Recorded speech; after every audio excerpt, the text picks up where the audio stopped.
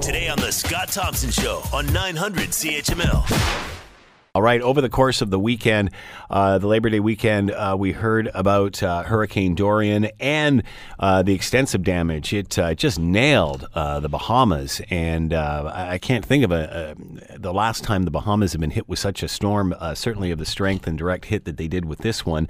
Remember prior, end of last week, worried that Puerto Rico might get grazed by this, and then it turns out that it was the Bahamas that got pretty much a direct hit. And then now, slowly, and this is moving quite slowly from what I understand, certainly over the Bahamas when it was there, now moving up the eastern seaboard in the towards the eastern United States, and is slowly deteriorating in its strength, but still a major storm. Let's bring in Bill Reid, former head of the National Hurricane Center, and is with us now. Bill, thanks for the time. Much appreciated. Oh, my pleasure. So where is this storm now? How strong is it? Well, it's right at about 100 miles an hour on intensity. It's a little over 100 miles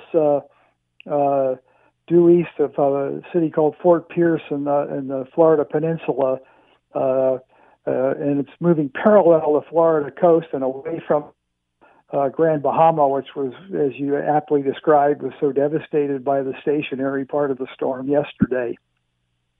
And what is in store for those along the eastern seaboard of the United States? I understand that this has decreased a bit, but what does that mean for residents along the east coast of the U.S.?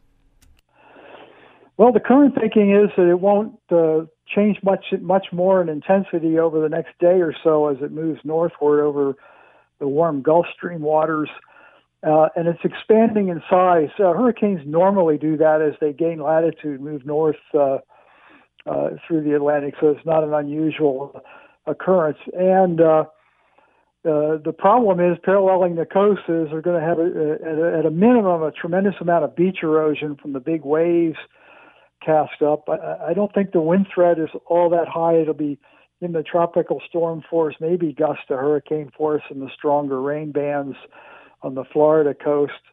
Then in a couple of days, the way the U.S. coastline juts further out to the east, starting in South Carolina, it remains to be seen just how far offshore or if there's a landfall. It's going to be very close one way or another, it looks like right now, as still a hurricane, but maybe a little weaker than it is right now. Big concern will be low country along there with a lot of development, and it is some impacts from storm surge and a combination of storm surge and very heavy rainfall leading to flooding of some of the communities that sit way low in those coastlines. We understand that hurricanes pick up strength as they're over water. As they get over land, they'll have a tendency to weaken. Why, if this one's running parallel with the East Coast over the water, is it not gaining in strength?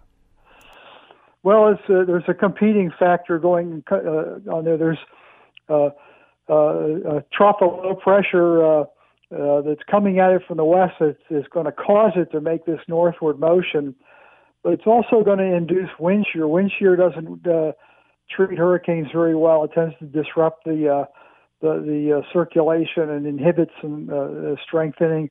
Also, there's just to the west of the hurricane, there's considerable dry air, and dry air really disrupts the thunderstorm activity that contributes to the intensity of a hurricane. And those two factors combined will offset the impact of the warm water of the Gulf Stream.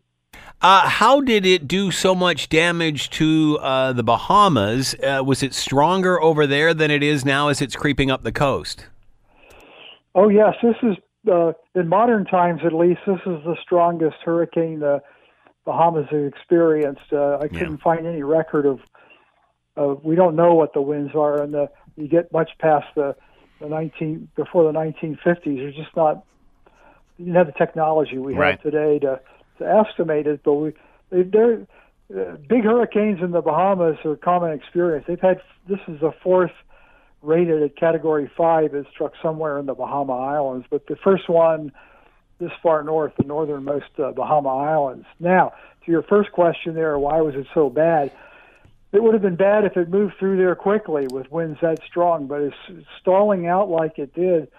it put the everything on those islands under the very extreme winds for up to 24 hours in some locations. And those very extreme winds blowing on the water created a storm surge like they've never seen before there, and covered much of the islands with flooding. And I think once the storm moves away and people are able to get in there and assess the damage, it's going to be truly catastrophic. You talked about how this wasn't, although the intensity of the storm was there, it was moving very slow, so it hangs over an area for an extended period of time. How do you explain it stalling over the Bahamas? The steering mechanism that was moving it almost straight east to west for about a day and a half, 2 days after it left the northeast Caribbean islands was a large high pressure area over the Atlantic Ocean, which varies in strength from time to time during the summer season. It's why they generally move east to west down in the lower latitudes, is because they're underneath that high pressure. Well, that high pressure beginning on Sunday started weakening, and late Sunday night, early Monday morning, the wind field that steered Dorian basically turned to nothing. And that happens every now and then, but the combination of it being so intense and that it happened to be right over that island was very unfortunate that it did it at that time. You talked about this being hurricane season. How does this storm or the season that we're experiencing, how is that compared to previous seasons, previous years? Your thoughts on all of that? Well, we're pretty much on track right now on the season. We're hitting right into the peak of the peak activity, where it's the most likely to get a big hurricane is from the last week of August through the middle of September, and then it slowly decreases after that. So if you're going to get big storms, this is the time of the year you would expect to see them. As you mentioned, first time that we can think of in a long time that the Bahamas has been nailed with something so slow moving and such and with such force. That being said, it is the season. Climate change, does it factor into this discussion? Well, there is some pretty good science that indicates that with a warming climate and a consequentially warming ocean, that the tendency will be for a little higher frequency of the more intense storms. But I'm also of the opinion that there's so many factors that go into the intensity of a storm that it's almost impossible to attribute a specific event like Dorian to climate change itself.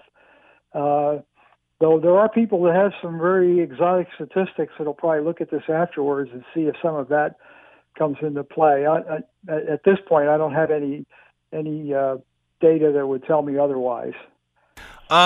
Talk about the future of this storm. As you said, off the coast of Florida now, and you mentioned earlier that you thought it was increasing in size. Am I accurate there? Is that correct?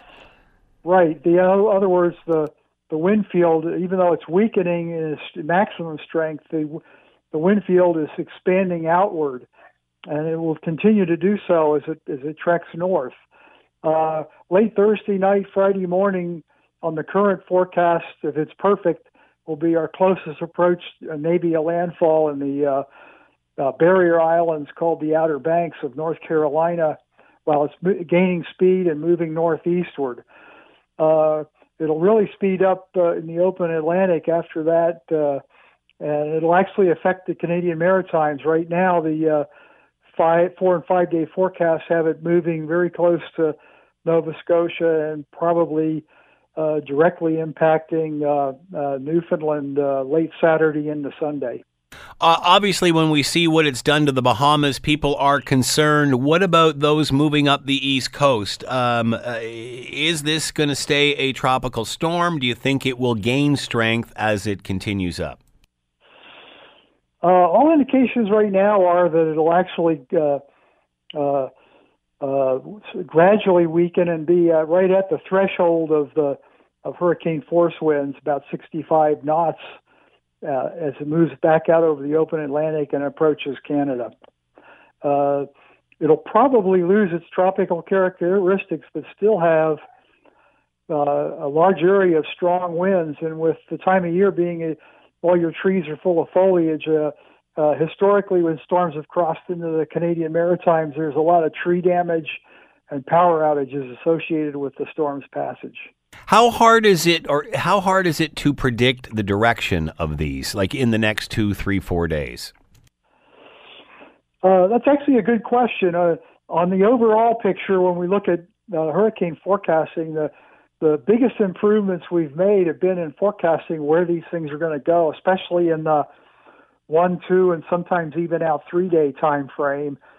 It gets a little trickier after as we try to go farther out in time, and the reason we stopped at 5 days is the errors in that forecast get so large that it makes for decision making maybe erroneous based on that. However, certain forecasts are harder than others, and the forecast late last week, say Friday time frame on what the storm would do as it approached the Bahamas and Florida was very difficult. Some of the computer models that are very reliable kept it moving right across Florida into the northeast Gulf of Mexico, whereas others turned it northward. None of them, to my knowledge, at the longer time frames, had any skill at forecasting it being as intense as it was going to be. When this does eventually make landfall, any reason to believe it will be any more devastating? What will it be like when it does hit landfall? Just a major storm, or are there concerns? What are the concerns? Well, the concerns are the hurricane itself is pretty predictable at that point, but the concerns are the human factors on that. If you're in a travel trailer or a poorly built building, even a low-end wind speed hurricane can do enough damage to injure or maybe even kill people. But the biggest concern in the low countries there, in the low country part of the Carolinas of the U.S., is the land is so flat and low and close to sea level is the potential impact of storm surge that we want to get people out of the way from. It will in no means be anything like what they experienced in the Bahamas. How are we doing at preparing for these as citizens? It seems that, when we have a storm and it's maybe not as big as everybody thought it was going to be, then people get a little bit more relaxed. Do people now take this stuff seriously? Are people making sure they're prepared? Sometimes it works out, sometimes it doesn't. Well, I think, again, it's not a simple answer. It's sort of a broad spectrum, and kind of the wild card there, the way I see it, is how risk-averse somebody is. There are some people that are so risk-averse that they'll evacuate the first sign of anything heading their way.